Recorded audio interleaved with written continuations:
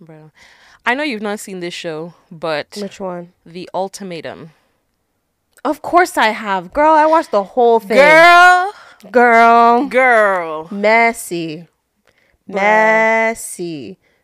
As if Love is Blind 2 wasn't enough drama. They had to now bring this whole show out. That show is of the devil. That show does not want happy marriages. It doesn't. No one can convince me. That show is just... All that show does is sow seeds of doubt in everybody's mind that's involved. All the contestants now doubt their own relationships because they all dated other people.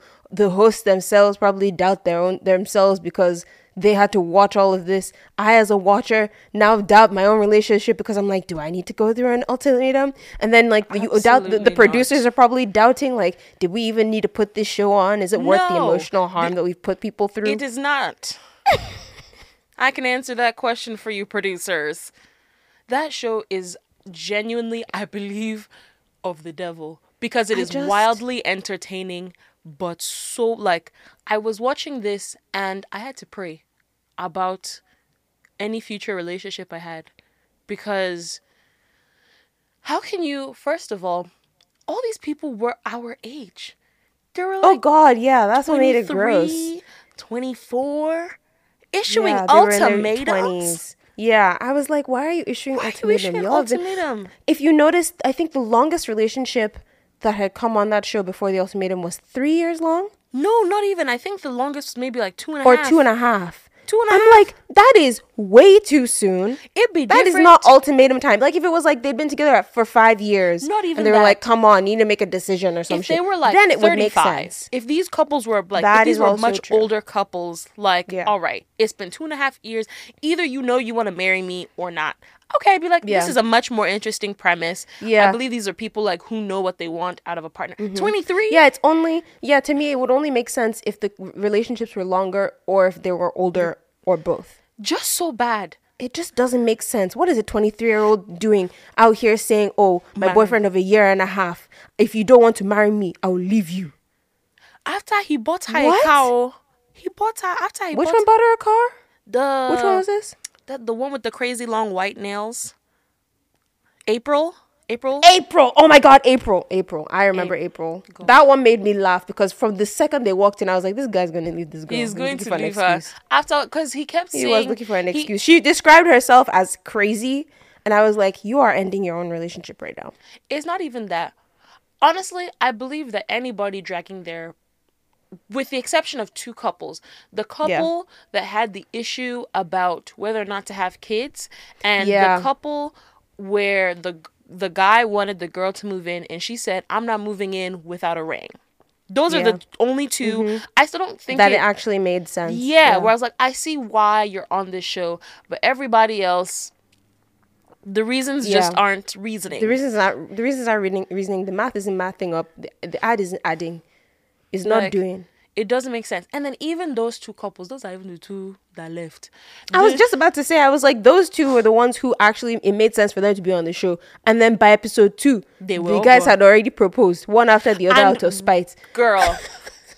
Because they knew, but at the same time, you know that they knew they didn't want to go through the whole dating other people thing, which I don't blame them. I do not blame them. I don't blame them because you're having to date these other, like, it's not like you can just date anybody. You're having to date within these other people who are also in an ultimatum. And that is the messiest part of all of it. The guy who was dating the really, like, the girl who didn't want to move in, I think her reason is valid. I just don't like her as a person, which is really hard. She was a bit harsh. Like, she was like, if this guy didn't make that much money, I was like, my dear, we don't say those things out loud. I think they edited her to seem that way though, because it seemed like that was part of the issue I had about this show, was that like I could tell that like the reasons each of the couples gave for why they needed the ultimatum was valid. But the way that they edited them, it was very clear that one person in the relationship was set up to look like the villain. Yeah. So you couldn't really understand the nuance of why they felt like they actually had to have the ultimatum and what the real problem in their relationship was. Because all these people are saying, oh, I love you, I want to be with you, blah, blah, blah. But then it's like, okay, so why, like, ultimately, why aren't you compatible with each other? Exactly. And based on how they were painted, you couldn't really tell what the truth was. There was just absolutely no nuance. No. And I felt bad for the girl who didn't want to move in without a ring, because they really, I don't know if she they was made her edited. look like a gold digger almost, like yeah, which is like tough power because, hungry, okay, which is not. I don't think let's that's fair. be honest and serious here. Which girl is out here going to marry a guy without him having like his, like, all the girls were like, oh yeah, saying like getting financially stable is such like a shitty excuse. I'm like, no, it is not. It's not no, a it is shitty not. excuse. You Everyone's like, need oh, to I be- want.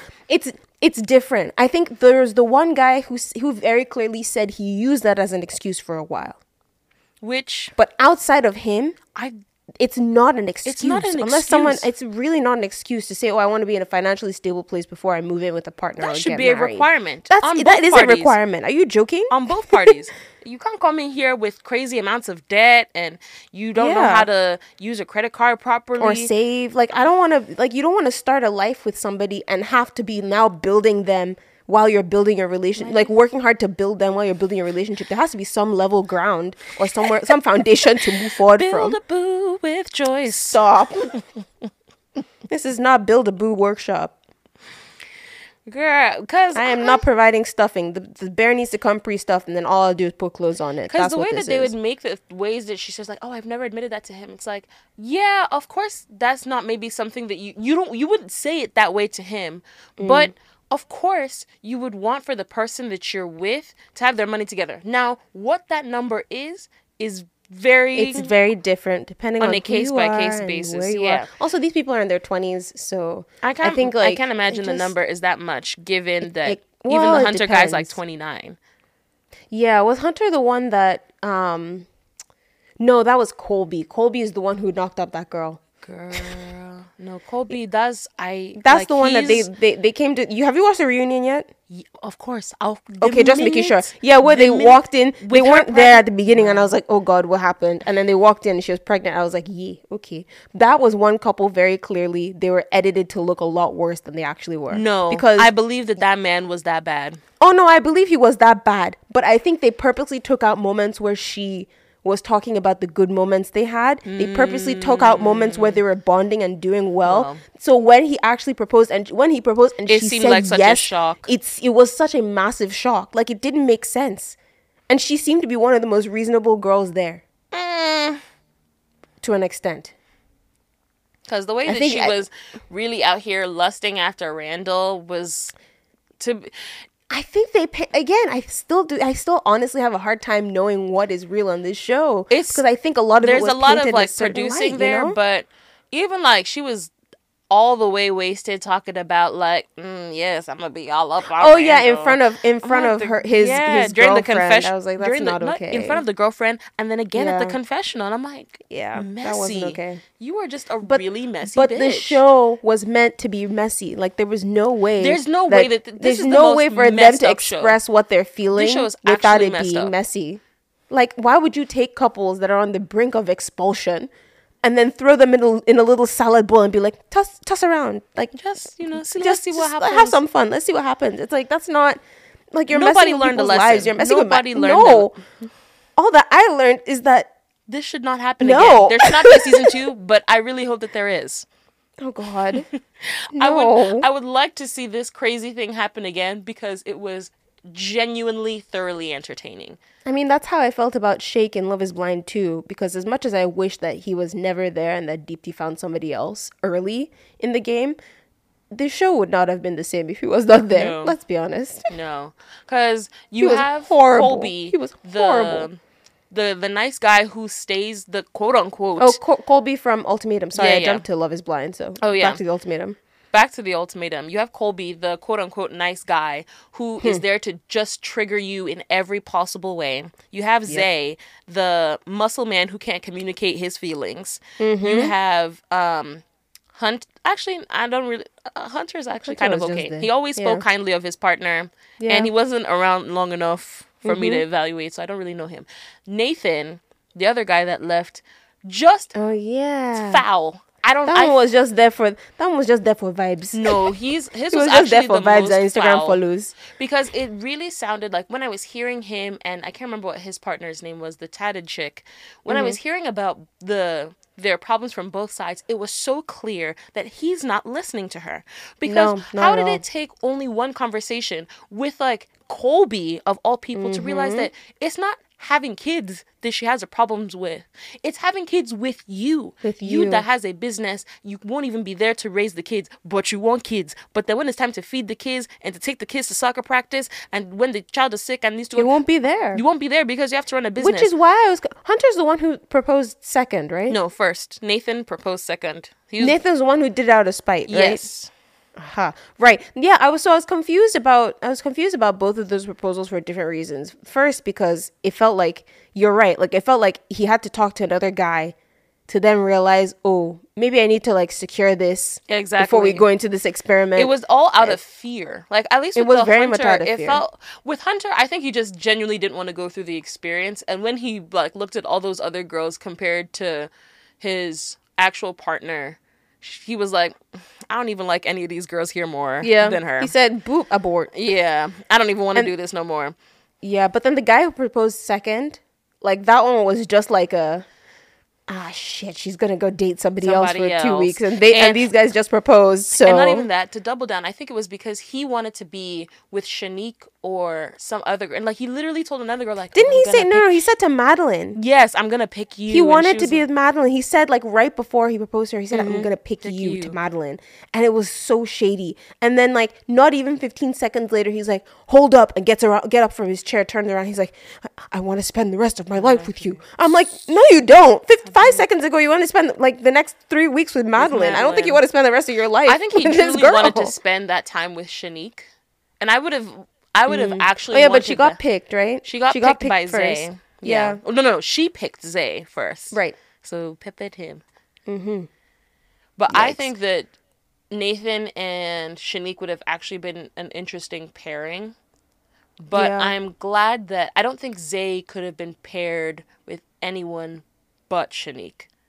She's the only one. She's the one person who really put him in his place in a way that he could receive, even though he wasn't fully receiving of it. He wasn't fully receptive to somebody who was willing to be. I mean, and sure, Shanique had her moments of like being a bit also immature. Yeah, she's incredibly but she was the immature, one person. She was very immature, but she was the one person who I think she was the first person who slowed down and actually tried to help him process. Yes. All of, like how he processes his emotions. Yeah. And he just wasn't gonna put up with that. Even after like when he went back to Ray, like when they all went back to the original partners and then the two of them met up, like you could tell she had been so patient with him. Shanique had been so patient with Zay. But he still wasn't there for it. And ultimately, that the second that happened, I knew, I was like, this guy's not going to end up with anybody. He's not going to end up but that's just because he genuinely doesn't know how to communicate his feelings. And even though that he was there telling his partner, Ray, that, it's like, you don't talk to me, which she doesn't. She doesn't. I mean, she didn't open up, but I wouldn't either. Like, the way that he acted when he got angry was genuinely scary. It was shout out to Shanique for, I don't know, like whether she just got like the strength of God fueled her or what, because I would have gotten scared and shut down in that moment. I was gonna say, and I power to her for like pushing back even in those really heated moments. Yeah, it was very clearly like from a place of trauma. Like somebody hurt him and he really can't let it go. But it's less about the trauma itself. It's more about like, it's like not that he has no ability to process his own emotions, but he does it in such a toxic way that he's not even aware that he's hurting people, or he doesn't even care that he's hurting people. I don't think he knows either that he's hurting people. I think he's just... And because he is such like a conventionally because he's a fine dude, it makes it, you see how we mentioned last time, incentivized to not be correct. This is exactly that. Because he's fine, and because he has this huge social media following, and because he's dating a girl like Ray, he doesn't feel the need, like he came into this process, first of all, not even he was the one who was issued the ultimatum, which is kind of funny looking back at how they turned out. But even now, I'm like, ugh, it makes so much sense why you couldn't end up with someone by the end of this. Why, like, your relationship literally had to end. Mm-hmm. Because, no, that, it, I could see that getting violent. Yeah. Like, Like, very... I don't even know if it has gotten violent. Like, I could... Which is why I was surprised they had that scene where he and Ray were fighting. Was it him and Ray that were fighting, right? It was Zay and Ray that fought, and Ray hit him. Do you remember that? Yes, Ray did hit him. Like, very briefly, she hit him. Yeah. And I was like, oh my God. What is happening? Bruh. Like, is this really happening? Bruh. This is why I had to pray about any future relationships I have. God, may this never be my portion. Amen. May my partner never be like this. May I never experience such a love. God forbid. Also, did you know, apparently Madeline and Colby had their baby yesterday. Well, yeah. That happened. So, something's going well for somebody. Yikes. No, but of course everybody, like, nobody is like a perfect character, but they just, it was hard to find any of the couples that stayed redeeming. It really, like, I couldn't find anybody who I was like, oh, yeah, you've done a lot of dirt, but I understand you, and like I see who you are as like a person. Mm-hmm. Like, there's no, because with Shanique, I was gonna say the way she yelled at him, how you were able to help that scene, Zay out, but you are so immature, girl. The way that she would deal with Randall, and like, yelled at him. She kept doing that thing that girls are very infamous for doing, and taking what a guy says, processing through it, and saying something I was totally like, whoa, different. why do we have to go there? I think he was like, well, mentioning how, like, look, not even you're remotely the one who brought me here on this experience. I'm just trying to make sure. She's like, oh, so you don't want to be with me? Cool, bye. It's like, why? That's not at all what he said. That's not at all. And like having those moments like that, and then shutting down and walking away in the middle, which if you're in a place where it's walk away or say something bad, like say something that could hurt someone or be violent, then of course walk away. But also, like, all y'all are grown enough to voice that, okay, I am feeling very anger, or I'm like feeling very angry towards just the situation, and I know what I signed up for, but it doesn't mean neither like, of them. it doesn't Sorry, make she couldn't me any vocalize less that. upset about it, and so I just need a little bit of space, and I need to just go. That would have been different if you said that and then walked. No, what did he come there to learn? It was just there for vibes. No, she couldn't vocalize that. Randall, even the proposal, I don't think he learned not a damn thing. I think he was even just the there for proposal vibes. was just for the sake of the proposal. He was brought there against his will. They're back. I think they're back together, but not engaged. So vibes, just vibes. Because what was the ultimatum for? What was the ultimatum for?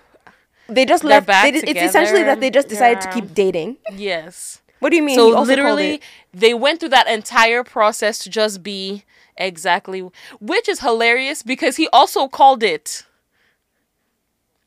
Yeah. Remember at the beginning of episode 1 when he was like, if they came into the show from the beginning, at the end of all of this, knowing they were just gonna continue, they were gonna propose, but then go back to dating. Conspiracy. Instagram followers. It's a Netflix show. Come on. Then why even do it? Not the only. Oh, okay. Bro, I hate this is the only big qualm I have. I mean, I foresee this podcast getting so big, but one of the major qualms I have is of what? From the show? Potentially like gaining from this podcast? A social media following from this. I really dread the idea of that, which is strange. Like, yeah, because I see stuff like that, and I'm like, I don't like how. You see how you mentioned that some of these guys may have just done it for the IG following. I genuinely believe that people are that clout hungry. And same. I don't know what it is. Maybe it's because I remember, like, I like my life not online. Maybe it's because I'm private. Maybe it's because I genuinely don't care about like social media like that. But I just it makes such little sense to me, like why you would go through all of that just for some followers, to have people from you don't know where, God knows what, maybe like it's influencing them will be able to turn the followership like, into, maybe we should actually do a whole episode on like reality TV. Most of them like that toxicity, because like, a lot of it is like people just want, it's not just the clout, it's that they want the brand deals on Instagram. Because people could hate you from the show that you do, but if you have at least 20,000 followers on Insta and you do a show, or sorry, if you have fewer than that before and then you do a show like this, even if people hate you and you have 20 at least 20,000 followers on Instagram because of the show, no, but I'm saying, even if you had 5,000 before you did a show like this, or 1,000 before you did a show like this, you gain 20,000, but your reputation is as an asshole on one of these shows, you're still going to get a brand deal. Sponsored posts. In the world of marketing, it's a lot cheaper to have these influencers do it than to pick up somebody than to do a whole ad campaign. And to pay people who went to school to study this stuff. You just find some girl who's popular, tell them, look, this is what we want for the post, and we'll give you like a couple $1,000, rather than give somebody who went and studied marketing and has a master's degree in that and paid them a salary. Because why would you ever want to pay a salary? Also, I wonder what taxes are like when you give brand deals. That sounds like some tax evasion now that I think about it. But that's a story for another day. When we went to the... Why am I forgetting the concert I literally just went to yesterday? Yes. We went to Elevation Worship. The way it was like a worship experience, but there was like a full message. Like a 30-minute message in the middle of it. Okay. So... they had like different, like the pastor come up, Stephen Furtick, and his wife also come up. Okay. So they go through like maybe 20 minutes or so of the set. Then the wife comes out and it's like, oh, you guys are you guys ready to worship? And everyone's like, whoa, yeah, I'm ready to worship. And she's like, let's just have a minute. We want to make sure that our hearts are all in the right place, so we're sitting down, we're listening. She has this like very lovely message about how, sometimes we want life to be like DoorDash. But God is not that way. It's like, wouldn't it be so fun if we could ask God for a prayer and we can track as the prayer is being like asked, prepared, and answered and brought to us. And then she was like, where all my single good ladies at? I was like, oh God. Oh no. Why? Oh, no. Why? Christian women, Christian pastors. That's exactly why. Must every time. That's every exactly time. Why. I cannot even come and worship God without you trying to say something about marriage. Yeah, no. Because as I've said in previous episodes, and I will continue to say again, as a woman, what are you if you're not a wife? Can I not just be there? So what are you if ladies, not a wife? Of course, and my mother was there. So I said, God, you just don't want me to breathe. So I'm there. She's like, oh, single ladies. My sister, she's laughing and she's waving because, she's from Texas. She's probably used to all of that rubbish. I'm not used to it. So I'm shaking my head. My mom is laughing. And now, why wouldn't she? Because it's entertaining. If I was your mom, I'd have been there with popcorn, just like... And she's like, watching. Oh, there's just so many, like, lovely men out here. Like, maybe this is where you meet your husband. I said, God forbid. What do you mean, God forbid? That would be a great place to meet a husband. No. I don't want to meet a husband right after the pastor of Elevation Worship is like, single ladies. I'm there waving my hand like, please, somebody. Okay, not like that. Wife. Not please. Like that. No, I mean like even outside of the comment of, hey, wave your hand. These are all the single ladies. Like it'd be cool to meet a guy at meeting a guy at a concert is cool. That's you. But I guess it's the situation of, okay, raise your hand so that the men can know where you are. Yeah, true. Raise your hand if nobody has claimed you. Yes. Guys, these are the people who you can be looking at as potential wives. And now, but if that's how God wants to open your eyes to somebody, why would you now close it? No, God knows that I would never be receptive to that. Maybe it's a test. I sound like such an auntie. Maybe it's a test. maybe it's a test. And you failed. That your husband was in the room. Your husband was in the room, you didn't want to open your eyes. Maybe he was. There were like 10,000 people there. So I wouldn't be that shocked. I mean, maybe you could have missed the window to your blessing. Dare you do something like that? So, don't shoot the messenger. I'm just a messenger of Christ. I'm asking everybody to raise their hands. It's like, I did raise my hand. What nonsense. Like, I don't like that kind of thing. Yeah, that's some Nigerian auntie shit. I just don't like. That's very Redeemed Christian Church of God behavior. Is giving like, and you know what? This is a perfect segue. Mm-hmm. Welcome to the I Beg podcast. Oh my! Welcome to the I Beg podcast. My name is Esther. Hi, I'm Dee. And I didn't mean to start with so enraged. This literally just happened yesterday. I know. I didn't even think her spirit is really dancing today. I didn't even think that I would have the energy like this, and I just remembered, and it's fueled me. Yeah. But that's the one thing I don't. What made this so tasteless, so rancid in my mouth? Is that why rancid? That's a heavy word. Yes. Is that feeling of being put on display. Like, okay, everybody come and look at the cows. Figure out which cow that you would like to come and buy. First, you called women cars. Now you're referring to us as I said that if you are not careful, you may become a depreciating asset. There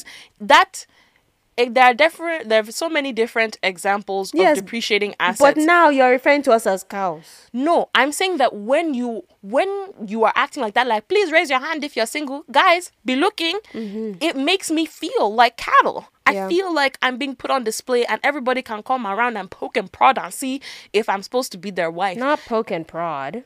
That's really how it feels. It just feels so disgusting to me. This perfectly segues into what we're going to be talking about today. You guys won't see it yet, but don't worry, if you don't catch it, don't worry, I'll be there to help you. She'll do the connection at the end. Yes, I'll be there. You know how I like to do it. I like to make sure that you guys are with me the entire time. So that's today, how she keeps your attention. She's one of those annoying professors. Yes. Who's like, I swear this introduction actually links into the lecture. Exactly. Today we'll be talking about classical Greco-Roman columns.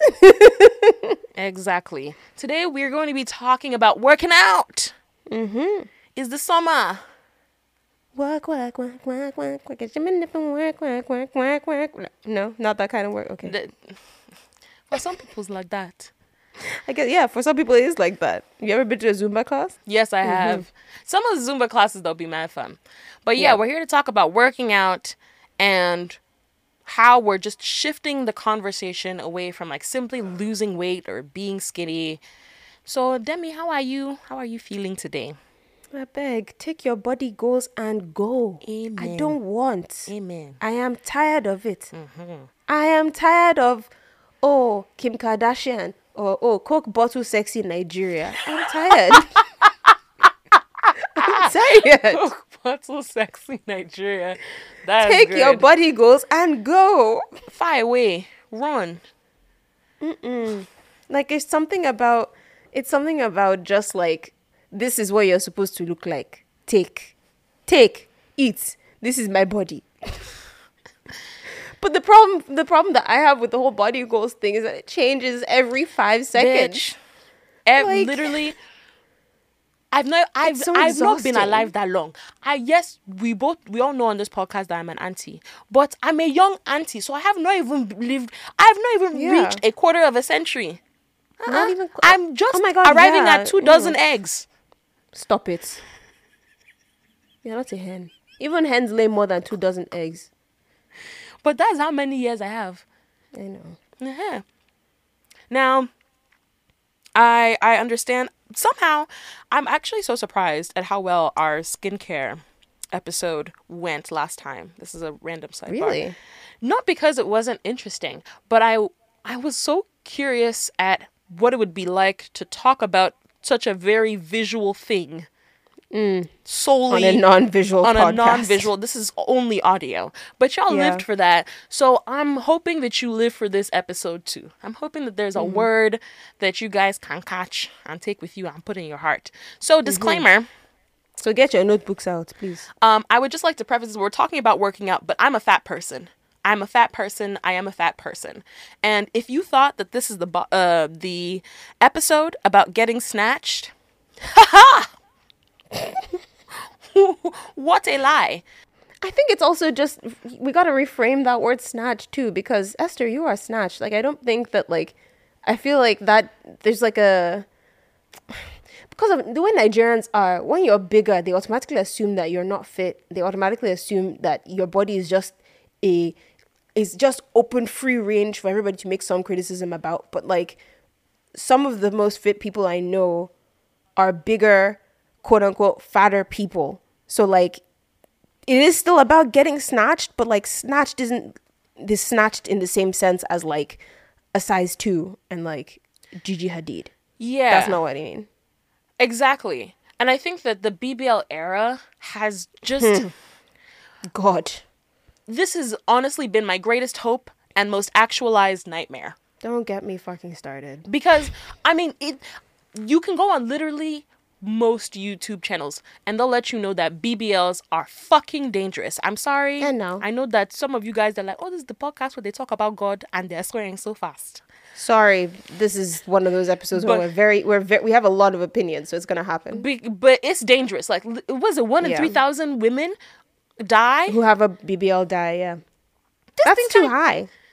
That's too higher high. than heart surgery. God.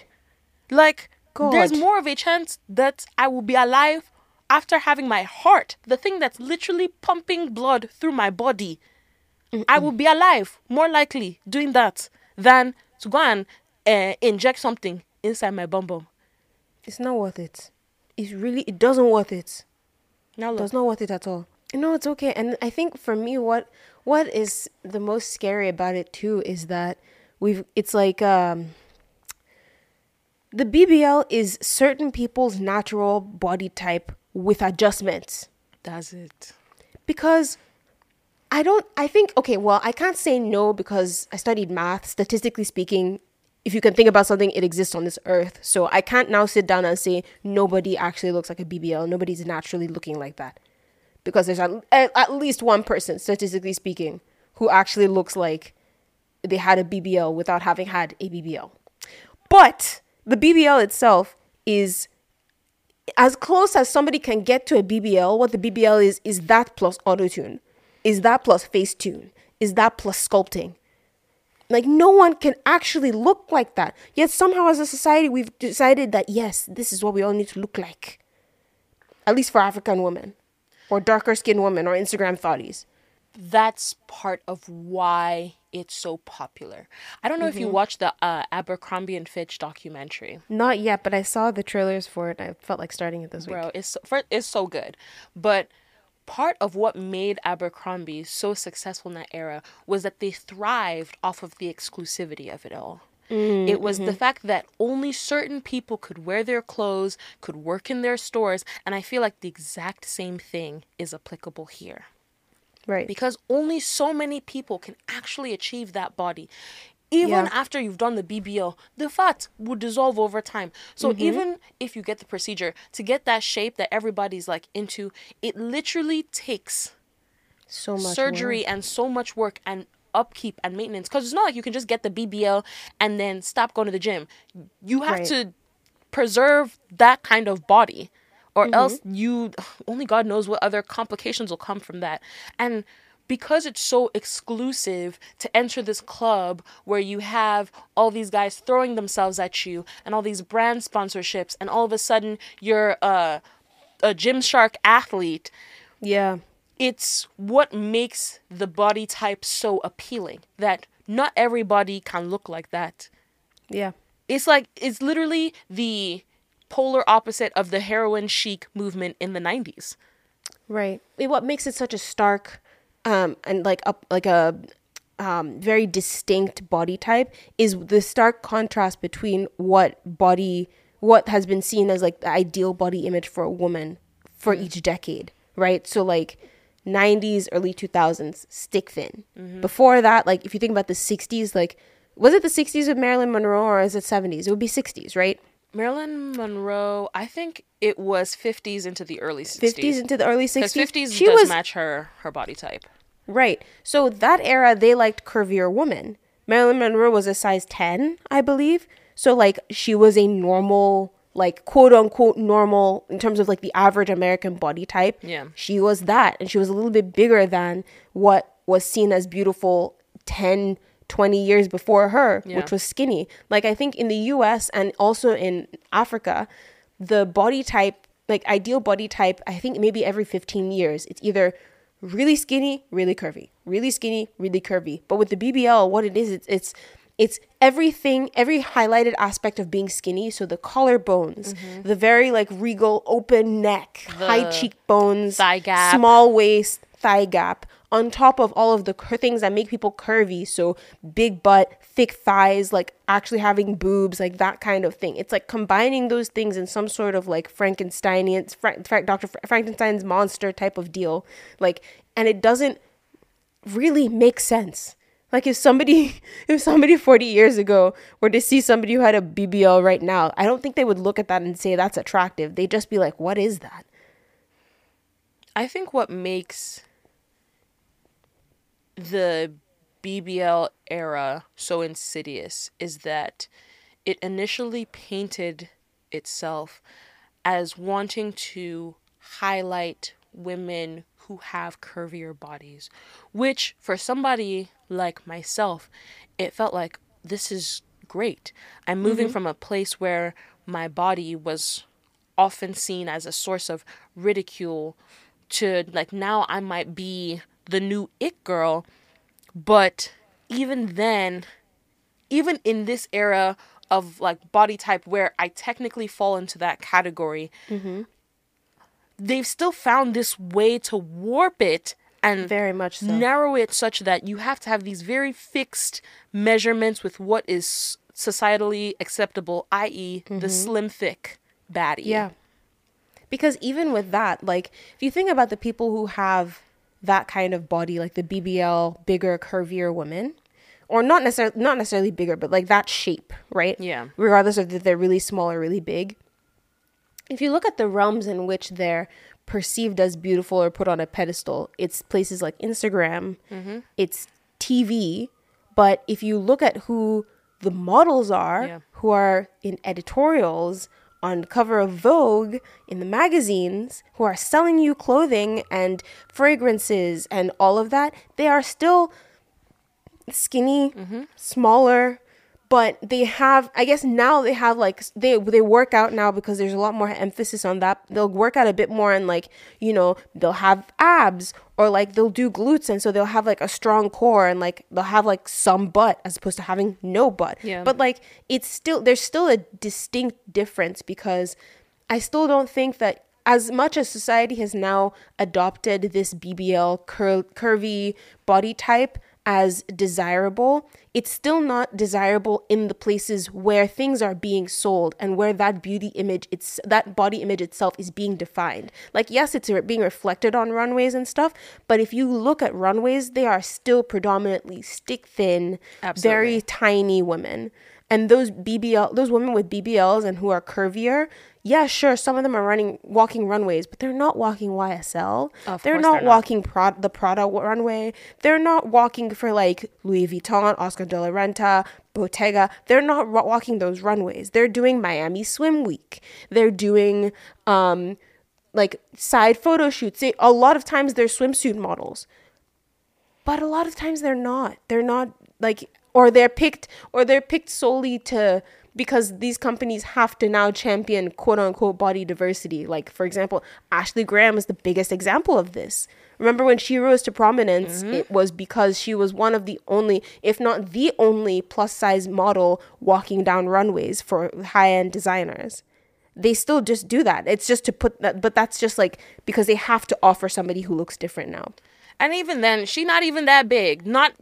She's not even that, like, not, it's not shading her, but to show that. Yeah, it's not like you have to be a certain even large or the small to plus size qualify. community that she's supposed to convey is very fixed. She has no stomach rolls whatsoever. She doesn't have a double chin. She has a gorgeous face. But I Which guess that's the point, though. it's like the They're most. not gonna put somebody on a magazine. Yeah, who it's a has very that. much this idealized, like, if you're, I guess if you're going to be fat, if you're gonna be plus If you're size, gonna be fat, then you might as well try and look like Ashley Graham. This reminded me of Sarah Bartman, that like South African slave. She was notoriously known for having this very curvy body. And if you don't know who Sarah Bartman is, she's essentially South African slave, and she was paraded through like a circus monkey, and people would like look at her and just see like, oh my god, like, it's, you know, all these European people don't have bodies like her. They'd be like, oh my god, look at her ass is so big, her titties are so large, like, what's going on here? Is this even a person? This is so crazy. I can't imagine that people look like this. I remember someone mentioning this story to me, but I didn't realize that it was an actual, like, this is an actual person. Yeah. God have mercy. This is so fucked up. So when I see this BBL era of women, and to go off of your point, they aren't making it on the high end like side of things. And it's because to a certain degree, we are seeing these women as sexual objects, and that's it. The Jezebel, if you understand if you know your archetypes. But it's, and I think Your that's biblical archetypes. yes. I think one of the things that's scared me starting to work out more consistently and to find that like love for it again. Not that like my body has changed drastically, but the more that I work out and that I'm starting to just find joy in that, the more I'm seeing my body slowly inch towards that standard of acceptable. But what's weird about being on the curvier side is that it feels like it's just lust, giving me such like a mental mind fuck, because I'm still not being seen as a person. I've gone from being teased for my body and it like being like ridiculed for it to now being like over sexualized for it. Yeah. And on either side, I'm not being treated as like the whole complex person that I am. I'm still just my body, and I feel honestly even more on display now. I'll find myself when I'm not willingly trying to put my body out there, and let's say like wear something a little bit more revealing, I am all the way covered up. I am wearing extremely baggy clothes. I'm wearing baggy clothes so baggy, and I'm a large person. I'm wearing clothes like so baggy that you can't see. I just It's look like like enveloping square. your entire body. Yes, I literally look like a giant square walking through the streets. Well, one, because shout out to my body dysmorphia, I don't necessarily always know how I look Yeah, same. at a given time. It all just kind of looks bad to me, Yeah. Which is not healthy. it's not, that's why we're in therapy. We're working on that. Yeah, But we're trying. so there's that aspect of it. But even more so now, like, I feel like I'm just on display. There was literally, like, this happened a couple weeks ago. I was going to the gym and I was walking outside in pretty standard gym attire, because I don't even be one of the girls, which is not a bad thing if you are, but I'm not one of the girls who just go to the gym in a sports bra and leggings. Like, I usually like wear like a long sleeve shirt, and I wear leggings, and I wear socks and like long sleeve like socks. Like, I'm very covered up. Yeah. But of course, because I want to be free to work out, like, it's more fitting clothing, even though I'm fully covered up. And there was literally this guy who slowly drove like next to me the entire time, like trying to like have a conversation, and I just felt so unsafe. Like, and not even just from like, oh, like, I feel like this guy can take me. Like, maybe he could, but just like a spectacle. yeah, like, I can't even go to the gym without attracting this kind of attention. And that's the thing, is like, I completely agree. I feel like you, body dysmorphia as well. And I feel like in the moments where I start to feel comfortable in my body, and my perception of myself is starting to match what I actually look like, a lot of times those are the moments where I've been working out a lot more consistently. So like muscles are growing and like I run a lot. So like my calf muscles are profound or whatnot. And maybe in a certain light, if I turn a certain way, suck in and don't eat, I look like I have abs for like 2 seconds. And I feel like it's moments like that where I'm like, okay, I can wear something when I'm going on my runs. I can wear shorts instead of leggings because I feel good, I look good. I've convinced myself I look good, and this workout would be more comfortable if I wore shorts anyway. So I put my shorts on, I'll put on a shirt, and I'll go out to run. But then I come back, and there are construction men on my street all the time because hello, New York, and just being stared at for simply existing. I'm not fine. I'm not what's her face I'm not any of these like Instagram influencers who their whole job is to work out and their bodies are 10 out of 10 and they're perfect. I'm just feeling a little bit more athletic today, and so I chose to wear shorts. And for some reason, that's the day where like, hey yo ma, where you live? Or like being followed. Hey, yo, ma.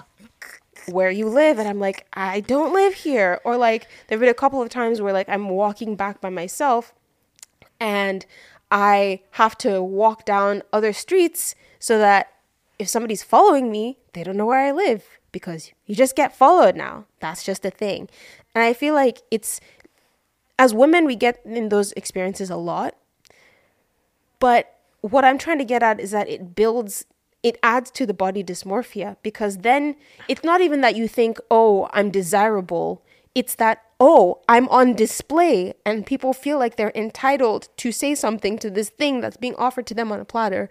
I need to cover myself up again. Like, and then in doing that, you're going backwards against like, I've just gotten to this place where I feel good about how I look. And now it's like, I don't even want to look at myself. It's really having to deal with that conflict.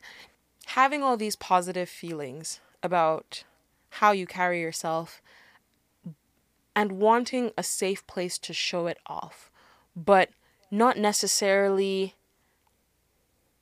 always being given that opportunity. Yeah. And it makes me feel like I'm an object.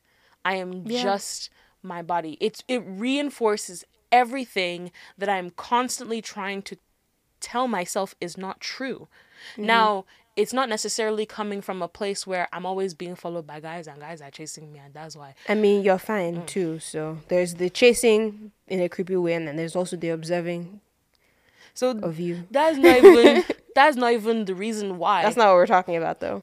I'm trying to even find a good way to say this. I can't even think of another word, but feeling like I'm on display, like I'm a prize cattle.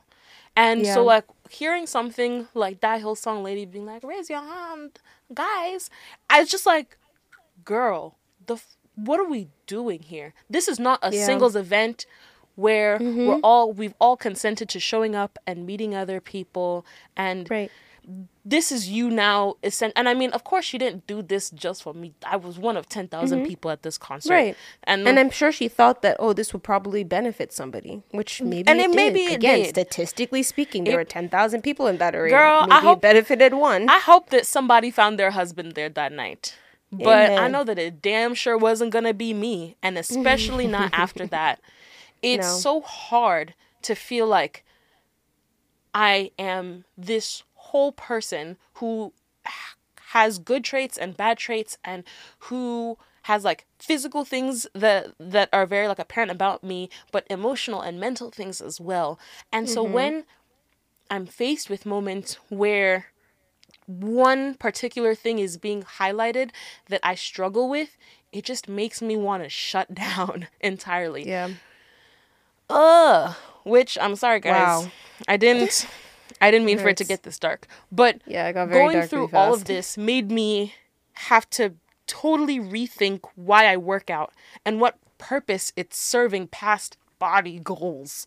Because the promotion of exercise is just so heavily tied with weight loss and diet culture and attracting a man, but this is not a dating podcast, so we're not going to face that side. We're not facing that side. We're just going to hit the weight loss and diet culture. Yeah. And it's hard because exercise is good for your It's so body. good for you. It's It good is. for your mind. It feels great. It's good for your mind. It is oftentimes, it's a reliever of stress. It's a way that, I mean, think about all those old people you know who live to be in their 80s, 90s. It's because they do some sort of exercise, whether it's going for a walk or like they stretch or something. But the problem is that like, whether it was I feel like it was very much pushed in the 80s, that whole like, everyone had workout videos, 80s into the 90s, workout Jane videos, Fonda. workout tapes, diet pills. All of that started rising because of the growth of Hollywood and the celebrity and having this perfect, pristine, thin body. That exercise has now become this thing. Well, not now, but has slowly become this thing that is less about health and more about your size and weight loss and dieting. It's so much more now about the aesthetics than it is about the health. Girl, when I first wanted to get to start working out, not this past year, but before the pandemic, Like years ago. Yeah, I couldn't find good workout clothes in my size. What the fuck? If anything, Like, after what's you're the there point? preaching, telling all these fat people, please lose weight, then I go to buy clothes to do that do the very thing. thing. Because I was not woke then, and working out was solely so that I could lose weight and I could be skinny, which is hilarious because it never fucking happened. But to enter a place where I'm like, okay, I'm going to work out and I'm going to lose weight, I'm going to do all that, let me go and get the clothes. And I can't even find clothes. Like, what's the point? Like, why would you preach all of this if you're not even going to make workout clothes in all-inclusive sizes? It's stupid. In fact, it would make more sense that there were no clothes for skinny people. For the skinny people, right? I just thought that. I'm like, why are there... Why would you have... If you're going to tell fat people they need to lose weight, why would you make workout clothes for just skinny people? That is that is very backwards. The math is not mathing.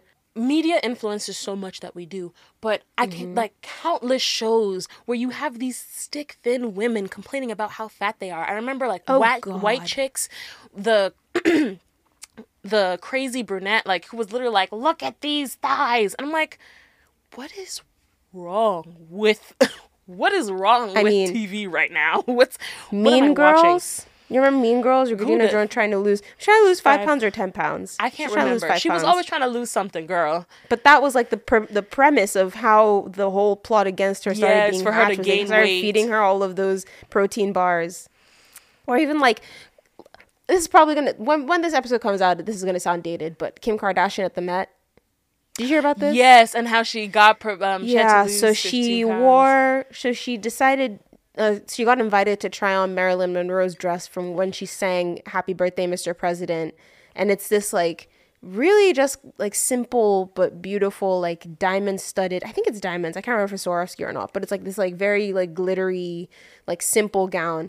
And apparently when when Kim Kardashian went to try on the dress, it didn't fit. And so she said, hold up, give me a few weeks. And she's like bragging on the red carpet about how in 3 weeks she like cut carbs pounds. and lost 16 pounds And sugar. so she could fit in this dress.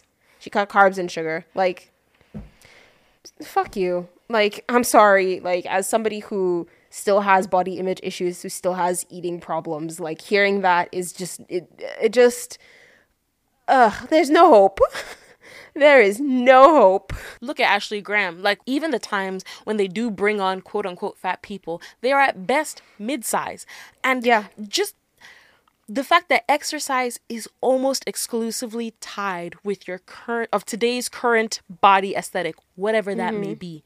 So, or even like the one that I've sometimes fallen into is just working out so that I can eat without shame. Yeah. Eating something that's essential for me to live. Without shame.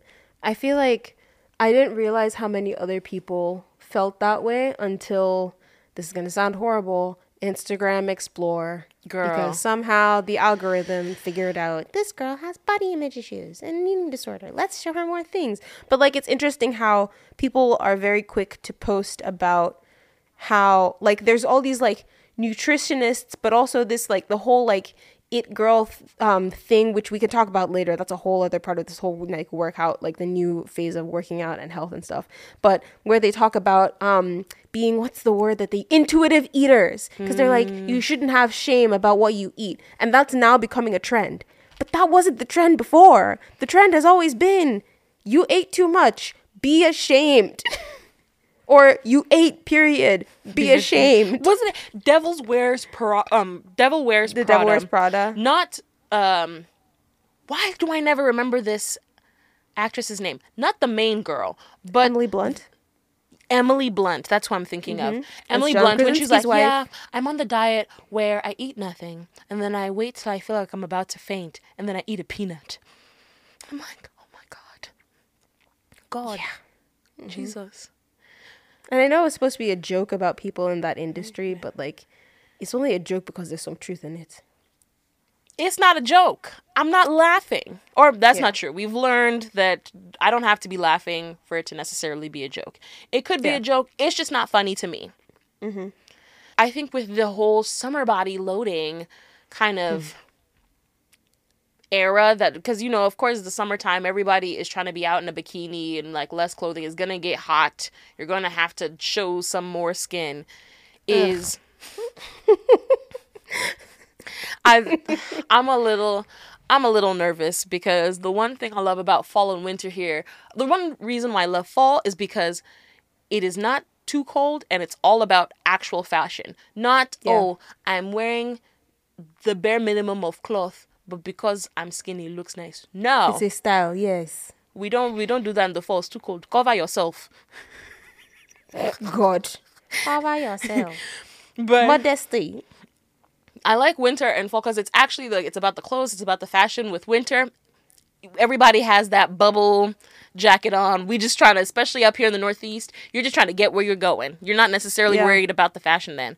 With summer coming around, it's definitely like, I've been having so many conversations with my therapist, having to like remind myself that this is coming, but we are not doing summer body. We're going to just be consistent. We're not going to change. We're just doing body. We're just doing body. Whatever body arrives, that's the summer body. That's the body. And it's so annoying that during this period or whenever people are about to go on vacation, that they see their bodies as pending whatever the final product will be. Your current body is just never enough. It's always you being on the road to some better looking body version. Yeah. And I'm not saying don't have goals. That's not the point of this. That's different. But there's one thing to have goals and to appreciate each stage. Like, you talk to people who have been working out for super long periods of time, and they even notice like that their body goes through different waves. There are some times where they're heavier, there's some times where they're skinnier, but they understand that more than anything that they had to fall in love with the process of just getting there, showing up, and having this selfish moment for themselves in the best way possible. Yeah. But when you're seeing your body as constantly pending and it's never enough, that's where it starts to really kind of get to me. And when I started having these thoughts, I was careful to think about whether I would be promoting the health at every size movement. Because I feel like... What is that? It's exactly what it sounds like. Yeah, I was about to say. It's exactly what it sounds like. Because I sort of promote it. I believe that you can be of a larger size and be healthy and like be active and to be doing things that are like really good. Like, you don't need to look like Jillian Michaels to be like able to do some really cool things with your body. Yeah. And vice versa, you can be extremely skinny and they ask you to jog and you're there huffing and puffing.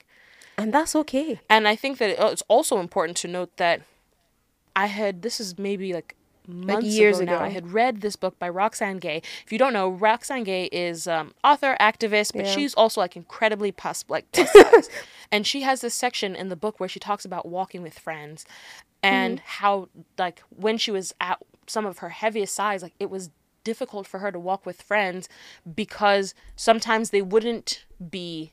they didn't realize that she couldn't walk at the same speed that they could because her body was literally like, it couldn't go faster. Like, her body couldn't do those things. So I don't want to promote that. I want to be very like careful with the line I'm teetering on. I do believe that there is a point, there's like a certain size that you get where your body can't do things that it should be able to do.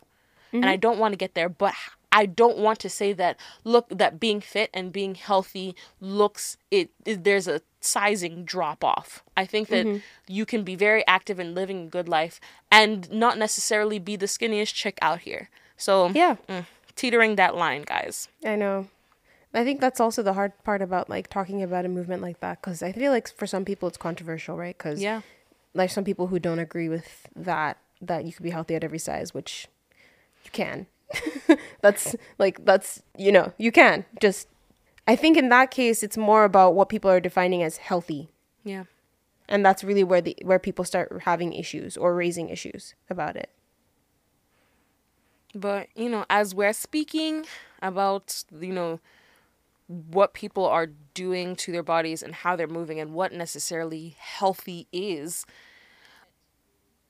the exercise fads, all these different waves that we've been going through, actually discourage people from finding something that they can stick to.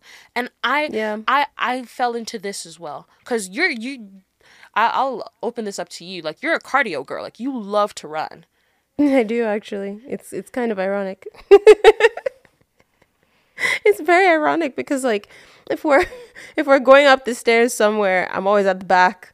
Or like, you know how when if you're crossing the street and there's like a countdown, and it's like 3, 2, I'm not running for anybody. I will walk across the street. I don't care. But I love running, and it's mostly because I'm asthmatic. I'm very asthmatic. Actually, if I say that, my mother will say, "Don't prophesy negative things to your life." My lungs have asthma. Okay, and running is one of the things that I've been able to do that helps keep my lungs strong, so that I'm less susceptible to asthma attacks. And in training my body and learning how to run, I've started to realize how much I actually enjoy it. Yeah. It's just such a stress reliever. Yeah.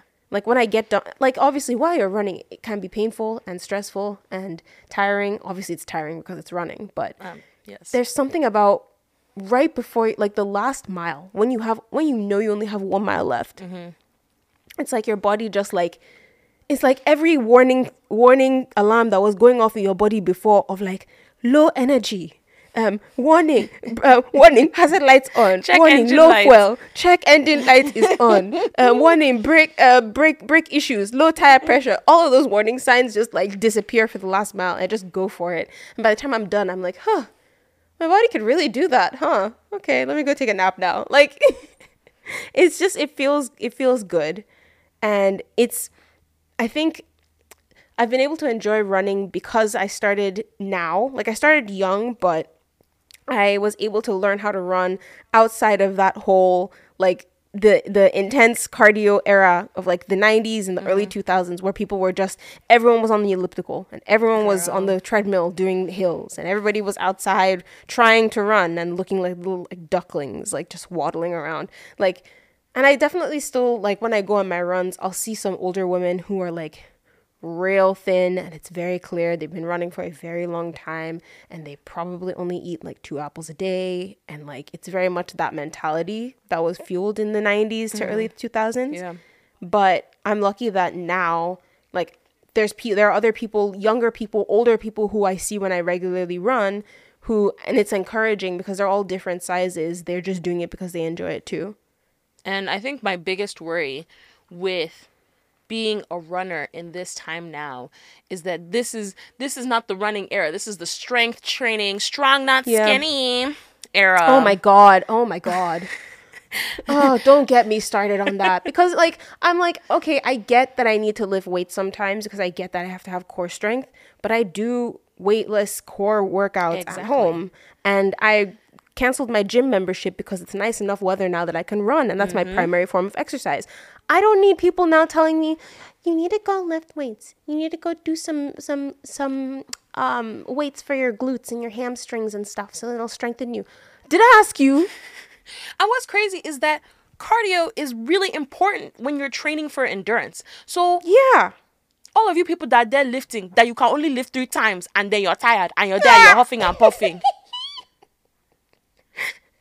if you jogged occasionally, maybe once a week or two, jog to the you gym, could do a or little bit walk more. to the gym. You would Like, be even able to. walking can be an endurance thing. Walking is cardio. Cardio does not mean you have to be doing hits. That you need to be sprinting. I mean, have you ever watched Olympic fast walking? Yeah, girl. They be Girl, moving fast. girl, I'm there like, girl. how is their hip? I have never seen anything so entertaining to watch. They have like fast walking marathons.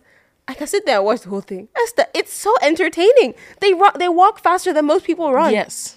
Like, they walk at like Olympic marathon running pace. It's How is that crazy how quickly they possible? move.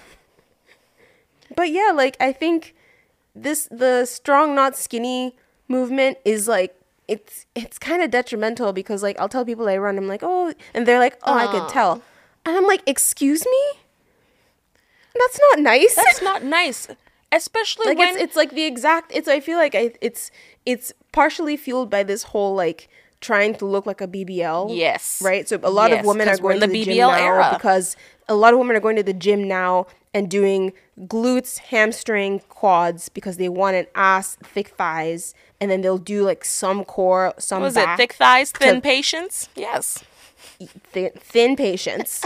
But like, it's wild, because I feel like now, like, I go on my runs and stuff, and sometimes I feel like I have to go to the gym and do some strength, because otherwise I'll look, quote, weak, or like, quote, like, frail. Which is crazy, because the whole point of you exercising is to benefit your body. It's to strengthen your body. It's just a different type of strength. Let me run, bitches. Jesus. It's so crazy that we're out here in today's day and age mocking people for how they choose to work out. Should we not just be glad that we are all here trying to be active and move our bodies? And I'm saying this as I'm the opposite of Demi. I love strength training. I love lifting weights. I am that girl. You know? Yeah, you are. I know I'm not gonna like put what I deadlift or what I bench God. press or what I We get it. You're strong. But that's my whole gig. I love that. I love boxing because I'm an angry girl deep down inside me. There's a rage that just doesn't seem to go away. That's okay. But that's my preferred thing. I don't like running. I don't like running at all.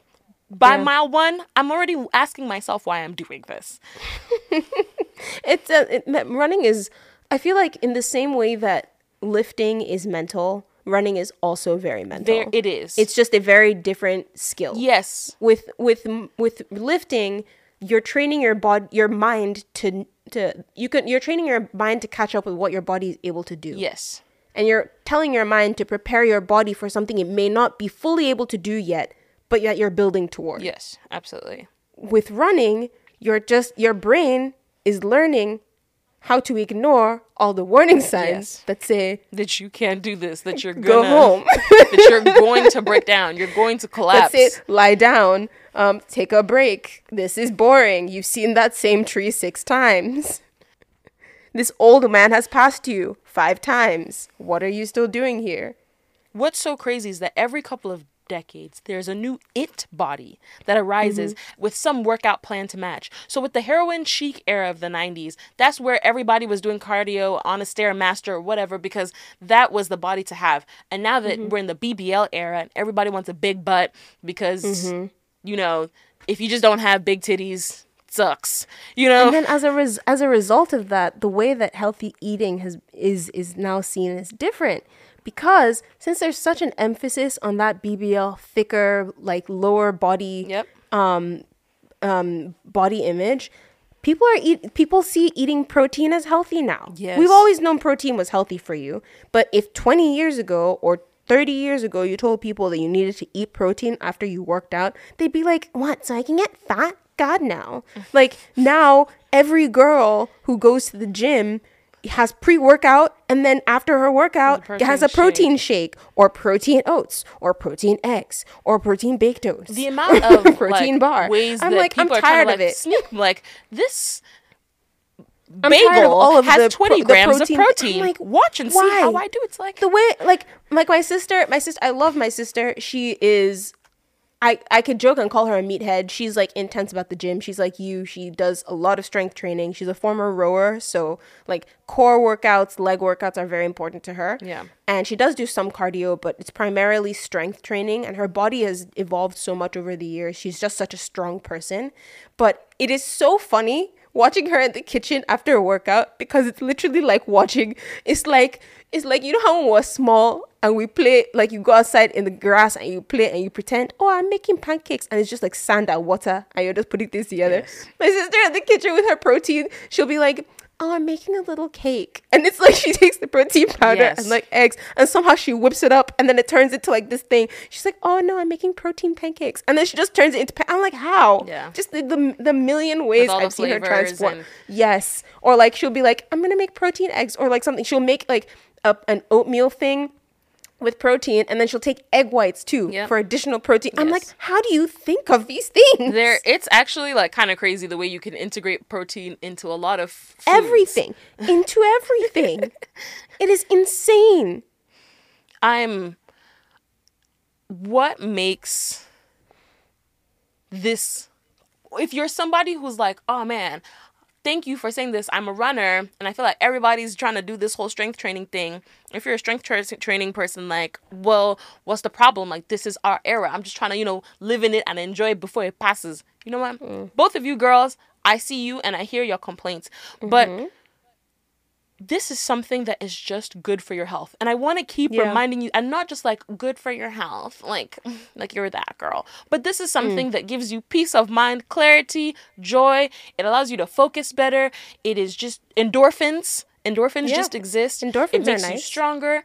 It makes your heart healthy. It allows you to live longer. It does all these other things that are not at all attached to your aesthetic. So I'm constantly bewildered whenever we start attaching like whatever the new it body is with some sort of workout, when is the goal not just so that we can To work out. to work out, period, to find something that you like. And if you're someone who none of those two things sound good and you just like going to your Zumba class, go to your Zumba class. That's fine. Go to your Zumba class. Happily. The point is just for you. you to move your body. And I hate how, I think like for the runners, I feel for you because you're out of your era. And I want to let you know that it's okay if you just like to run. Running is also a great source of exercise. If you are a strength it training is. girl and you're like, this is my era, that's not the only way to work out. That's the only body type that some people want to have. And if none of these apply to you, I'm just here to tell you that it's not about any of those things. The sooner that I myself have gotten to understand that I need to separate these two things in order for me to achieve my true end goal, which is just having a very like active lifestyle and just improving like my overall health, then I'm able to just find something that I like doing. It does not matter.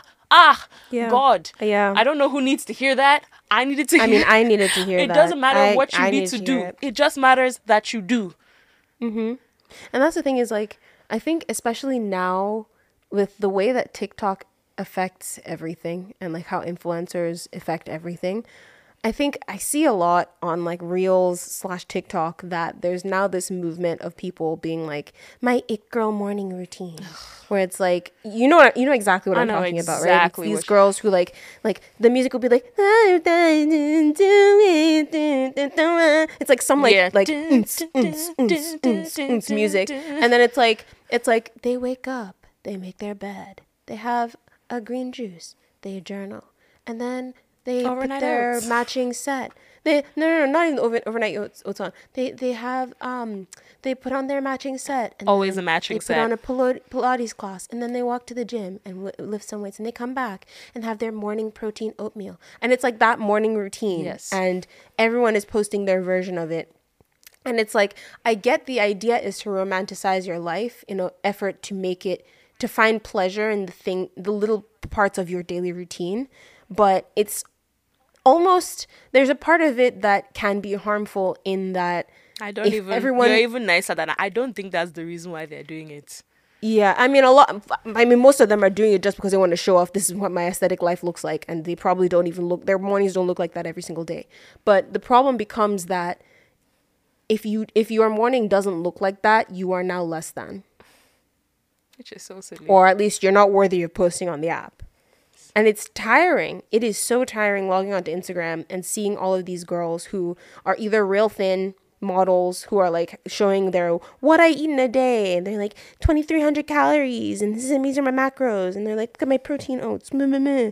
Or the girls who go to the gym and show their whole, like, they'll do their workout routine, they'll show what pre-workout they drink, they'll show like they journal and stuff, they'll show what meals they eat. It's almost like if you're not doing that, you are less than. But at the same time, like, if your whole workout routine is you watch a 20-minute Pilates class and do that 4 times a week, 3 times a week, maybe you go for a walk once in a while. If that's what brings you joy, and you're moving your body and you're connecting with your body, that's what's most important, because the whole idea of exercise is less about the aesthetic, which I'm saying this not just for everybody else, I'm saying this primarily for myself. It's less about the aesthetics and more about actually being aware of your own body. Yeah. It's really to allow you to feel more grounded and connected to your own body. Yeah. I mean, see how we've just insulted everybody now, but yes, it's good. We meant to insult. Yes, they deserve today. it. Please. Now that we finished insulting you, we want to talk about why we do actually work out. I think we've mentioned all these reasons why we shouldn't work out and why you shouldn't have this as the basis. The first thing that I wrote when thinking about this is that I work out for peace and clarity of mind. I'm not a trainer. I'm not a health professional of any kind at all. But when I restarted my fitness journey. Oh God, please don't call it that. When I restarted just wanting to build a more active lifestyle, the first decision I had to make was that I had to stop measuring my body. And it was a very scary decision to make, because I had to just trust the process. There could not be, last month I was 35 inches, this month I'm 33 inches, so I'm on goal. Or last month I was 35, now I'm 36. Well, I have to be working harder so that I can lose the extra pound, and then one on top of that. I had to stop associating my body with some kind of number. And I needed to really just find something that I like doing and to do it consistently and fully commit to the process. Exactly. Regardless of how my body, if I do this weightlifting thing and that's what I genuinely enjoy, and for some reason I just have shoulders like Arnold Schwarzenegger, then so be it, girl. Like, because what is most important is that I'm able to, 1, be active, and 2, be joyful in my life. And so if that means that I have joy but with Arnold Schwarzenegger shoulders, then I'm about to what is it? I'm saying that, but Arnold Schwarzenegger has very nice shoulders. He works out on those very No, hard. He does. But sometimes, like, a lot, when you're getting into lifting as a woman, like, often the stigma is like, oh, you don't want to be looking too masculine. You don't want to be looking so muscular. And I had to really that's just such a boring way to live. I'm sorry. Let girls let girls be masculine, like muscular and quote unquote masculine. Isn't it more entertaining to walk around and be like, that girl has some bomb ass shoulders? What? Like, why does it have to be, oh no, she doesn't look like a woman anymore because her shoulders are broad? What? Like, what? No, it's genuinely true. Such a boring life. It's true, and it is capping what femininity looks like, which we've discussed about. Like, tune into our femininity episode. But you are putting the cap on what is deemed as like feminine or not feminine. You don't get to decide that. The outside world, I'm letting you know, listeners, this is a word for you. Other people don't get to decide if you're like, of course, assuming that you are a person who sees yourself as a woman. Right. They don't get to define your femininity. Only you do. They don't get to tell you that you're feminine. Who said... She said... Who said that you cannot be feminine and have broad shoulders? Who said you can't be feminine and have Right. big feet? Who said you can't, like, who is literally writing up these random arbitrary laws? One really Right. great TikTok, I know this is so bad that we're referencing TikTok, but one really great TikTok I saw is that there is no, the concept of learning grammar is quite hilarious because we are essentially attaching rules to things that we already do. We're just finding a name for it. It's not that we're coming up with these concepts and then asking everybody to act under these rules. We're observing what people are already doing and we're saying, oh, we notice that people are doing these things, so we're going to assign a name to it. My dear, Yeah.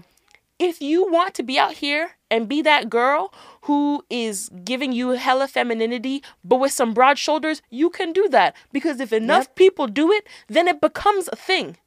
It becomes normal. That's it.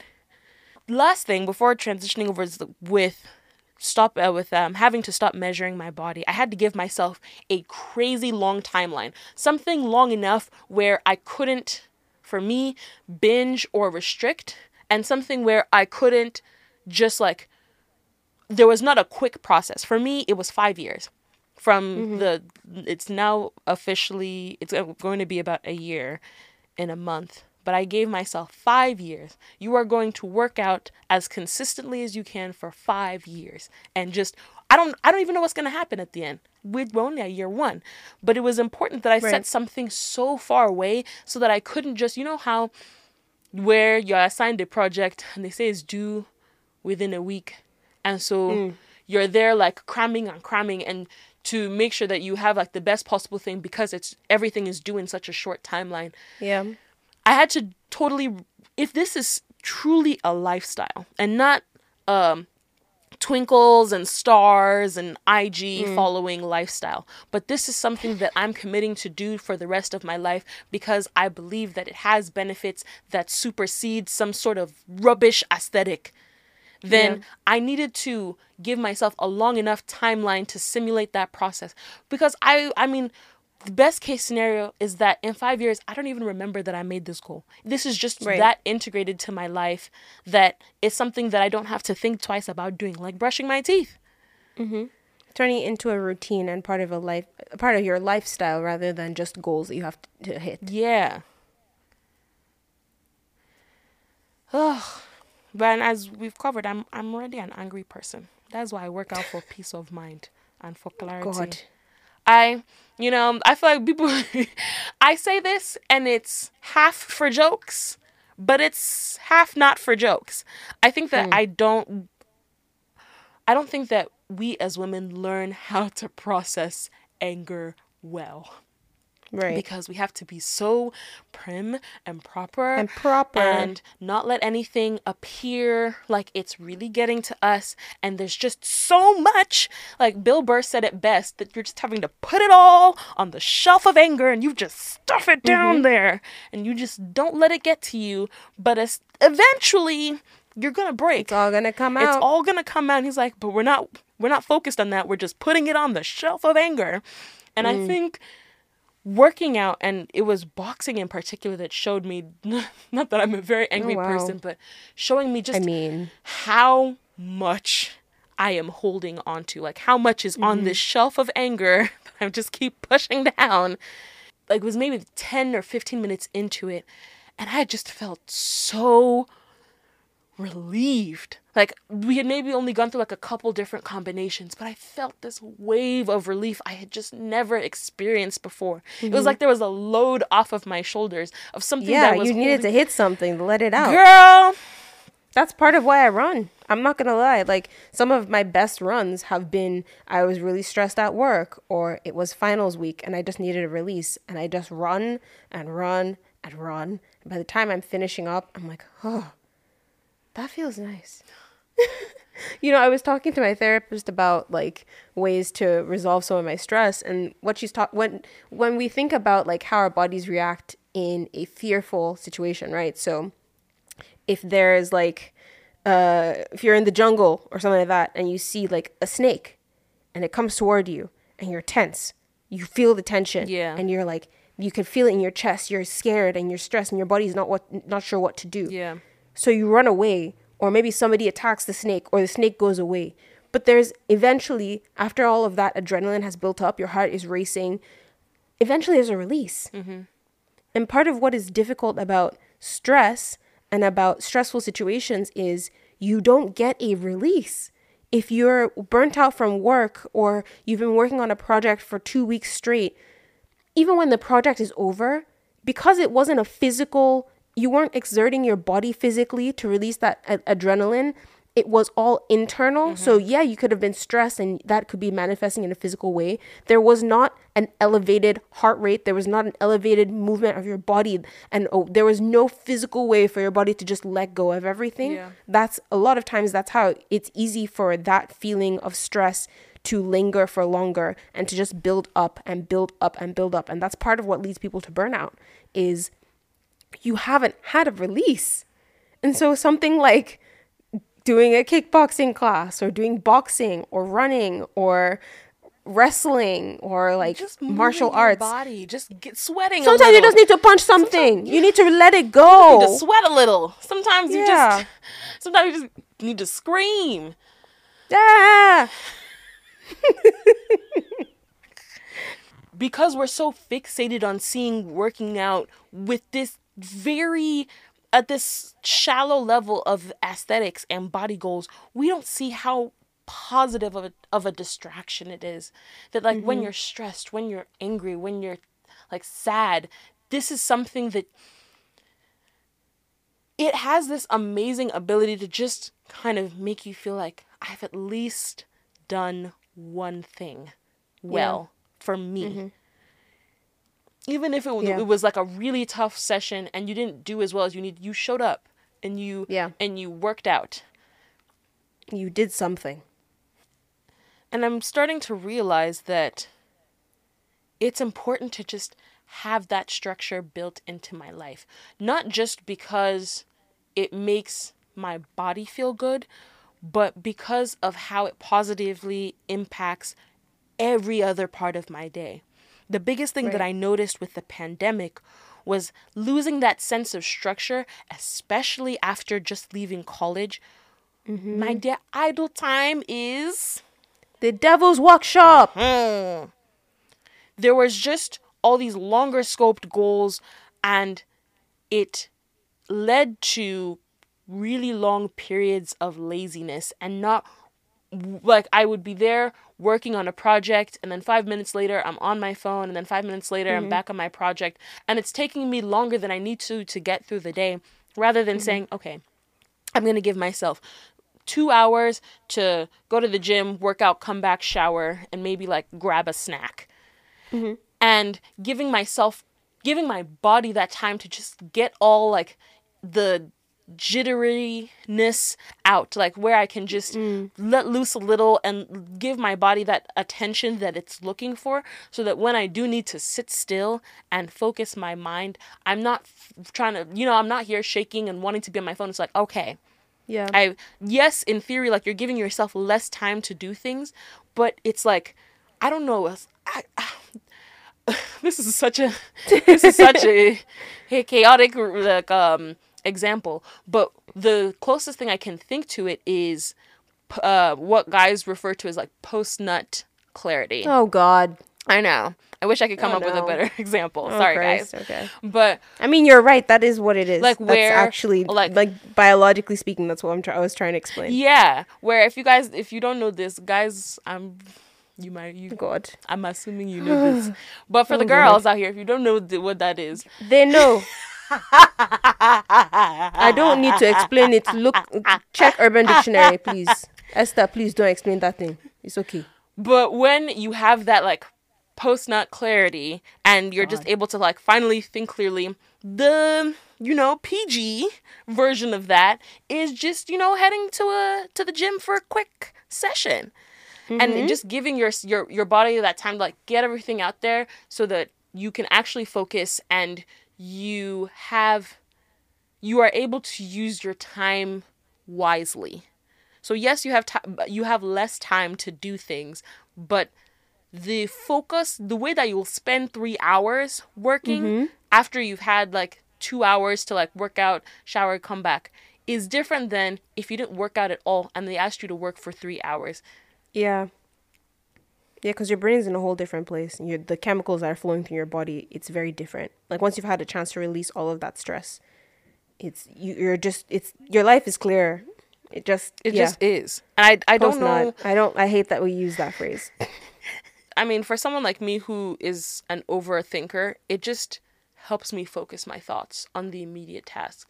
When I'm working out, all I can focus on is working out because I'm pushing myself because I'm challenging myself. Of course, I'm challenging my body because I do want to be stronger. And of course, I have strength goals and I have goals in the gym, but it's past a size now. I want to have more endurance, more mobility. I want to improve my flexibility. I want to get stronger. And with my running, I want to to be faster. Same. Yeah. But when I'm in a workout session, I am pushing myself to a point where I am just focused on what I'm doing.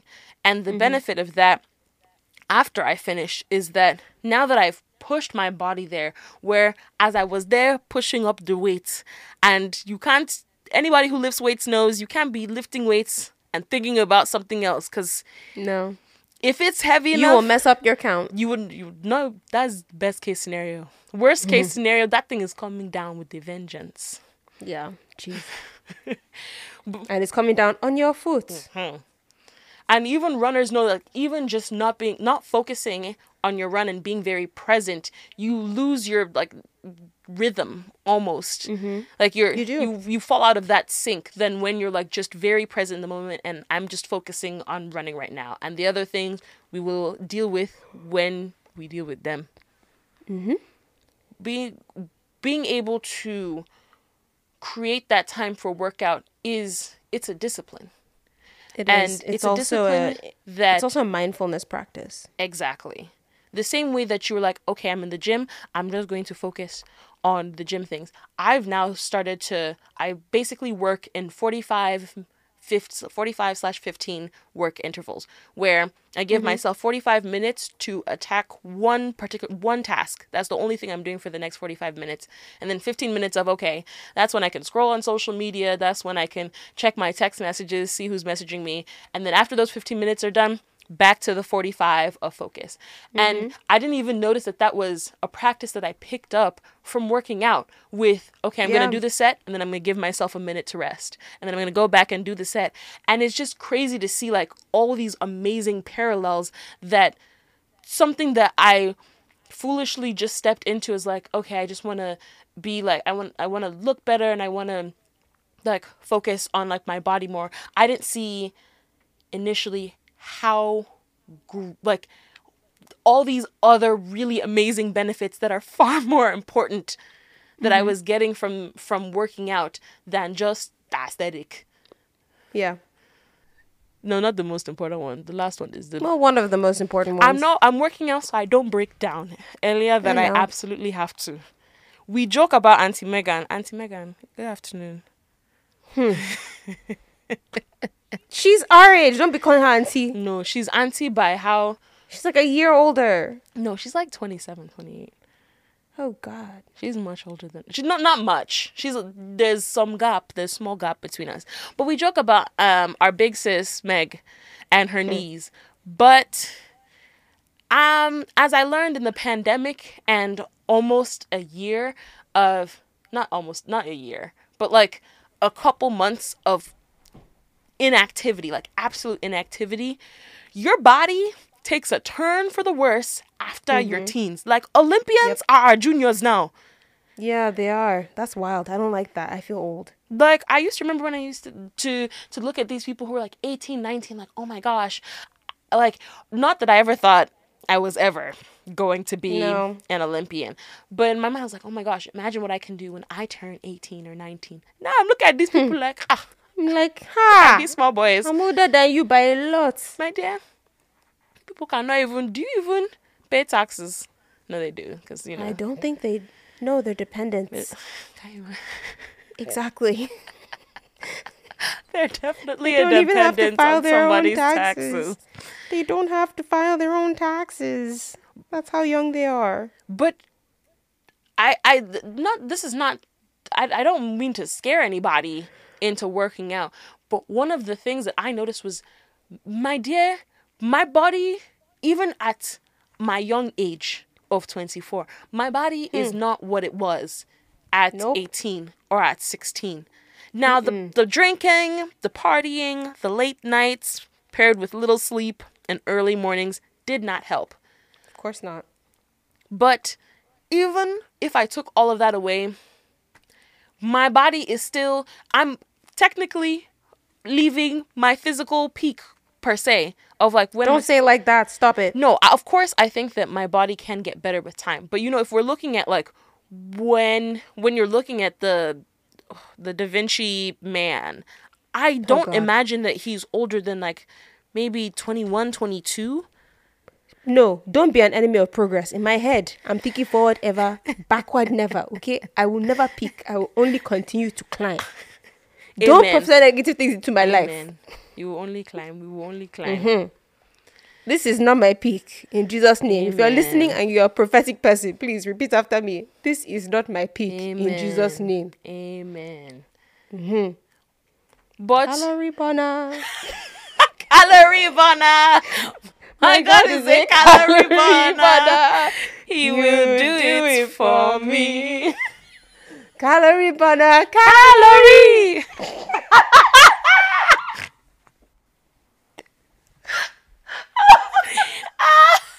My God is a calorie burner. He will do it for me. I don't need exercise.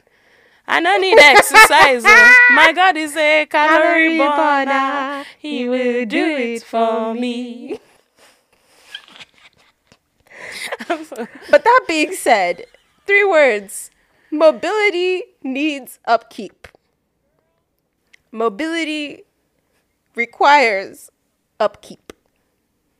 Because the only reason why my 81-year-old grandma can be sitting in our living room, legs in the butterfly position with her head touching her toes, is because what? Upkeep. Okay, this is an 80-year-old woman with mobility, and she didn't get there overnight. She just practiced every single day. You can't be aspiring to be like Sister Megan and then be sitting on your couch. They ask you to stretch. Nothing. You don't stretch. They ask you, please, walk around. You don't want to walk. My dear. Hot girl walks. How? Make it make sense for me, fam. Right? It's less, and that's why I'm like, I want to be very clear about like taking this away from the aesthetic. Just as we've said that it's all going to essentially sag and wrinkle. The joints are not going to do what it did. I heard that as early as your 30s, you're there icing everything. You sneeze wrong, and now something's wrong with your neck. I have a friend. I reject it in the name of Jesus. Amen. I reject it. But it was literally my friend who was 25. Max is going to kill me for putting this on. Why'd you have to mention his name? Because I'm problematic. Just drag him like that. Okay. But my friend Max, I absolutely love you and adore you. And I'm going to come to DC and see you. This is my way of this is my way of adding some sugar before I insult you. But he threw his back out. Oh my God. Like he was moving or something. And then he literally threw his back out. I had never been more scared of just my body kind of failing on me. Collapsing. Collapsing. And it just, I think like we don't recognize how fragile our bodies are and why it was very important when God said, again, Christians, hello. God said that you should keep your body as a temple. This is why you don't keep your body. Max, I'm so sorry. Oh my God. I'm not shading you. If you don't keep your body as a temple, you will throw your back out, is what she was just about to say. I don't mean Max, she's coming for you. Max, I love you. Do you though? I actually do. He's the best. He's actually such a vibe. Okay, so then don't be dragging him that's from why I throwing stopped his now. back. That's why I stopped. It was not his fault.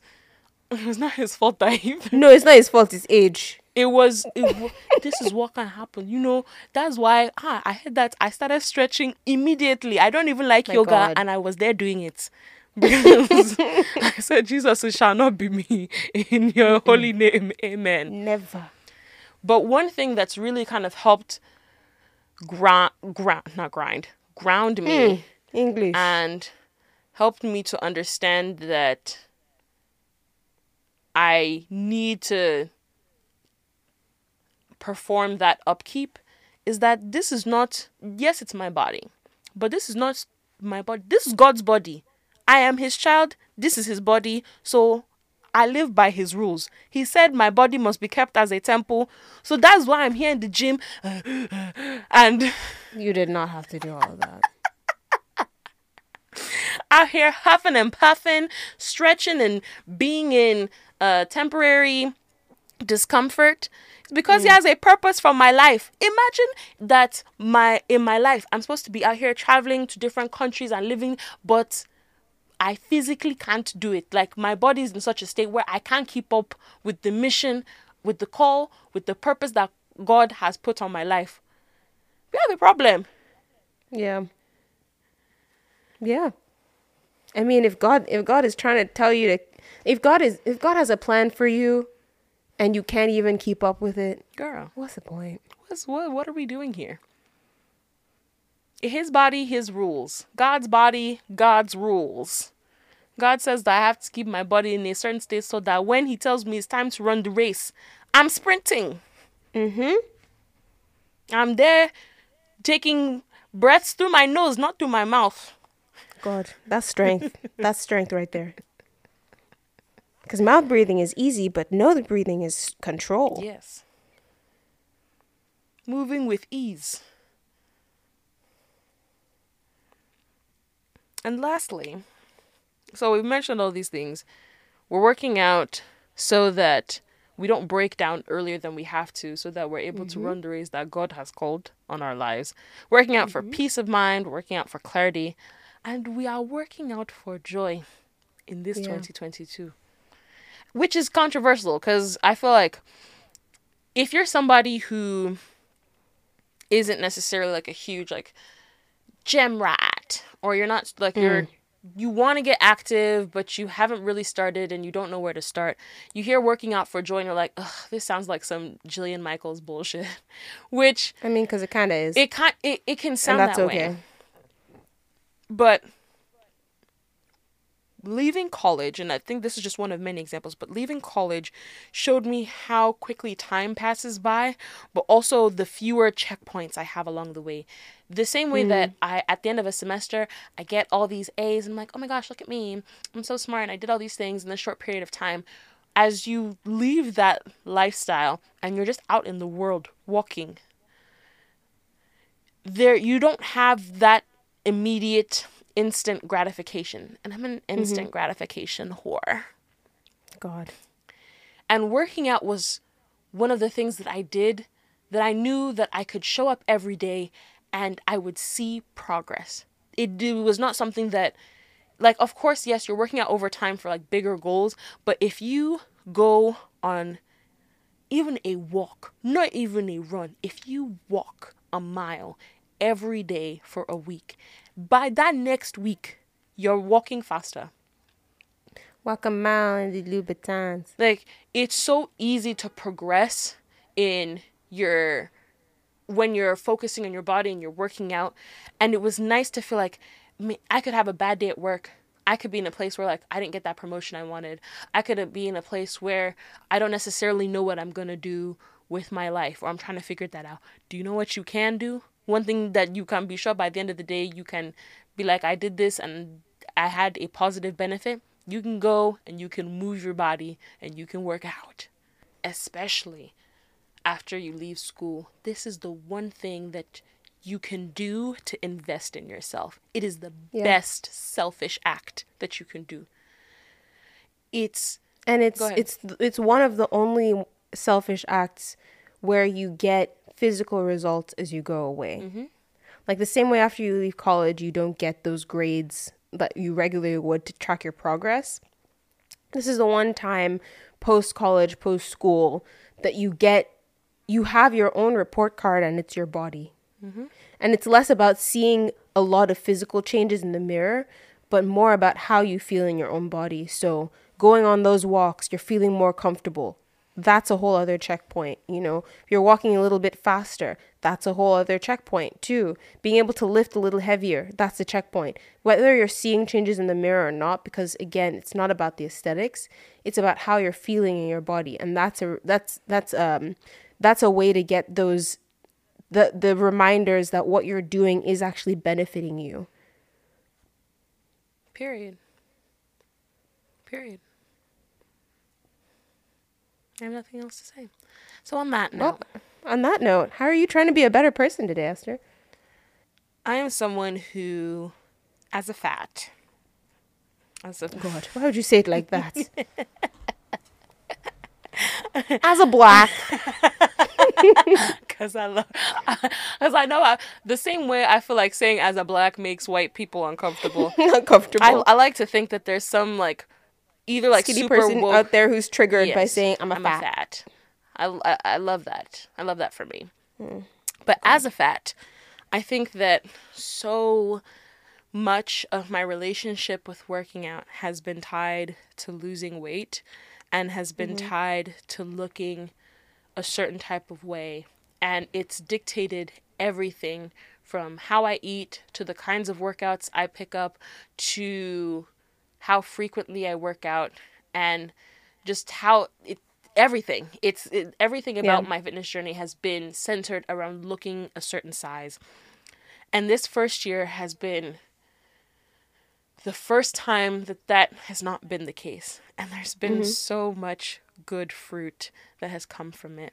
And I want to continue to do the work of stripping away associating doing something that is objectively good for my body with how it looks. Because, I mean, I know even now, like, I'm doing all of this, and this is the best I've ever felt. This is the strongest I've been. And if you ask me how I look in the mirror, you're going to be very surprised with my response. But it's been nice to separate those things because it allows me to take part in this, like, human experience that not only, like, gives me that peace of mind, gives me that clarity, gives me joy, just keeps me around for longer. But I've also been able to find something that I actually enjoy doing, which is crazy because I never thought I would get here. I literally thought, I was like, working out is just the worst thing ever. Like, everybody hates it. Like everybody secretly hates it. No one can actually love what they're doing. And I love working out. It is the best 2 hours of my day. That is so wild. And I'm so happy like that I'm there. And I want to continue to just remind myself that this is something that I need to keep doing. Even if I don't necessarily reach that place where the way that I look at my body matches what I'm able to do in a gym, I need to know that those two things aren't correlated at all. Right. That's powerful. I'm tired of being vulnerable. That's it. I'm done. I know, it's a lot. Well, here I go. How are you trying to be a better person today? Well, this is the longest span of time I've gone without, one, weighing myself, and two, tracking every meal. And I think for the first few weeks, the hardest part was missing that routine and not falling into those habits again. I think I know I've benefited from it ultimately, but I think it's still been too short amount of time for me to go back to that. I think I still need to stay off of it for a little bit so that I do focus more on how it's making me feel, how my exercise is making me feel, how my workouts are making me feel, how what I'm eating and having less rigidity and control over what I'm eating is making me feel. And I think that ultimately is going to help me run. I mean, I'm running a lot faster and longer now that I'm allowing myself to do what feels right as opposed to what I've written down and structured should be right. Amen. And I'm trying to relearn that relationship. I love that. I'm very happy to hear that. God, I didn't think this episode was going to be so fucking vulnerable today. Jeez. My mom, I love my mom, y'all. But she said this thing to us. Yes, she said this life is for the living. Oh, God. And that's the other thing. Actually, you just reminded me of something I was going to say is we all need to rephrase the way that we work out and acknowledge that there is a certain privilege that we have of being able-bodied. Yeah. I think for me in particular, I need to more focus on the fact that I get to work out. I'm able to. I have the time to. Yeah. I have the resources to, but I also am physically able to. And I think that very much restructures how you think about exercise and really turns it into more of a mindfulness practice than a physical one. I love that. Because life is for the living. This life is for the living. In every single type, in every realm of what living means. We only have one life. So you only got one shot. Do not miss your chance to blow. This opportunity comes once in a lifetime. Yo. But when I was quoting that same song, it's okay. Be quoting it. It's different. Okay. It's different. No. Context is different now. Super Bowl has passed. It's all right. Thank you. But with that, it's been lovely talking to you. Always a pleasure. That is always a pleasure. Thanks for joining us today on the Abeg podcast. Esther, do you want to tell people where they can find us? It's your favorite part of the episode. If you were touched, moved, and in any ways you felt some sort of relief from this episode, if you feel like, wow, I really dig what these girls are putting out, I'm picking up what they're putting down, then you should follow us on Instagram. We're there at our handle, Abeg the Pod. That's ABEGTHE. That's the POD. The beauty of this Instagram thing is that we're there. We're there giving you the tunes and the things, letting you know the clips from the episodes. We're giving you Bible verses. We're out here. We're going to be doing more. You don't want to miss. You want to be an early adopter. You want to be one of those people who's like, the Abeg podcast. I remember when they first blew up. You want that to be you, sis. You don't want to be there after we've reached 1 million listeners and now you're just jumping on. Though, God, if you're the millionth listener, shout out to you. We live for you as well. But, you want to be on the train early. You want to be part of us as we're here and we're still small and we're still growing. That's why we're asking you to follow us on Abeg the Pod on Instagram. Now, if you're on Spotify, that is your main listening platform of choice. She's still going. Make sure to rate us. You have an option. Is there there's a star. Yes, please. I believe that all of you, but in case you're an older listener and you're like, what is she talking about? How do I rate them? Now she's calling our listeners old. First she said they're illiterate. Then she said they can. If you're having some problems with the UI, there is a star system at our page where you can rate us. Please do so. Let us know how we're doing. Let us know how we are serving you. If you're on Apple Podcasts, you also have the chance to review us. Let us know how we're doing. Let us know what you like. Let us know what you don't like. Help us out here. We're really creating this for us, but we're glad that you get to be a part of the journey. We're welcoming you into this, like spiritual family. That's it. I'm done.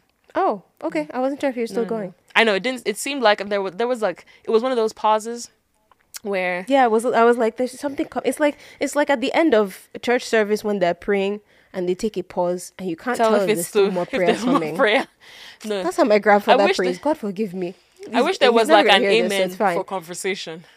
No, I wish there was like a prayer. Oh, no, in Jesus' name. Like I wish there was an in Jesus' name. In Jesus' name. Yeah. But you know how in when you go to like the Daily Show or like any of these late night or SNL, there's like a giant light that says applause that's shining on the audience. It says applause. I wish there was one that said prayer is finishing. Say amen, or it just says amen on it, so you know that okay, this is the time. That was that kind of part. My grandpa. I was saying my grandpa. God forgive me. He's never gonna hear this, so it's fine. But when he prays, he takes those pauses, and so everybody will sit up and look around and start to go on, and he'll say, "And also Lord Jesus." I'm like,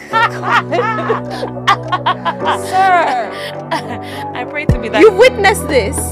I think so. Don't you remember my graduation? I think so. dinner? Yes.